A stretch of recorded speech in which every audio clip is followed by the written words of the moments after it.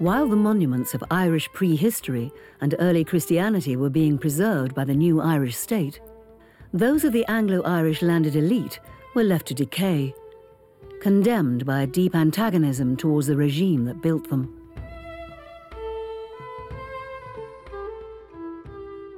By the early 1880s, big houses had become oppositional symbols for Irish nationalists, and landlords began to be blamed, if you like, on public platforms for all the social and agrarian ills that were at that time perceived to be endemic in Irish society.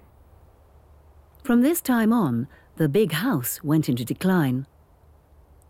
Agrarian agitation, declining rents, and the forced sale of estates all took their toll. Then there was the Irish Revolution of 1916. The most obvious impact of the Irish Revolution, 1916 to 23, was the destruction of Irish country houses. Approximately 300 were burned during the War of Independence and the Civil War. Now, they were burned for a variety of reasons. Reasons that can be loosely termed, for example, military reasons, i.e. vacated Irish country houses.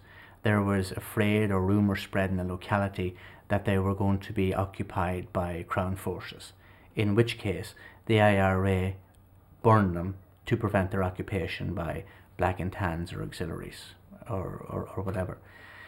Secondly, possibly the main reason for the burning of houses during this period was that local agrarian agitators, who may very well have been members of the local IRA as well, used the social chaos of the time to burn country houses in a bid to drive resident landlords out of an area so that their lands could be taken over and redistributed amongst the local farming population.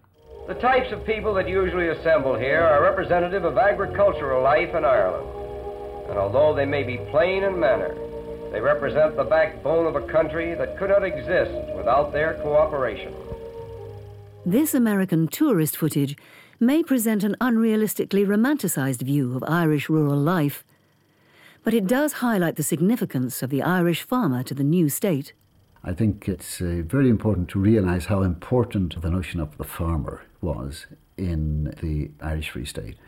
And therefore, if you were promoting this cult of the farmer, by implication, you had to be then opposed to the regime from which these independent farmers, had won their independence, namely the old system of territorial landlordism. And the big house was seen as the symbol of that. The big house wouldn't have been considered a part of Ireland's sacred heritage, certainly in the 1920s and the 1930s.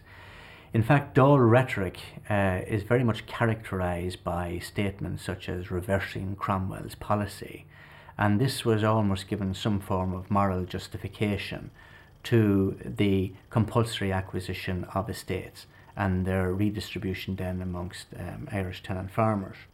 And between 1923 and the 1960s, there was more than a dozen land acts introduced that by the 1960s have, effectively stripped all of these houses of their surrounding estates.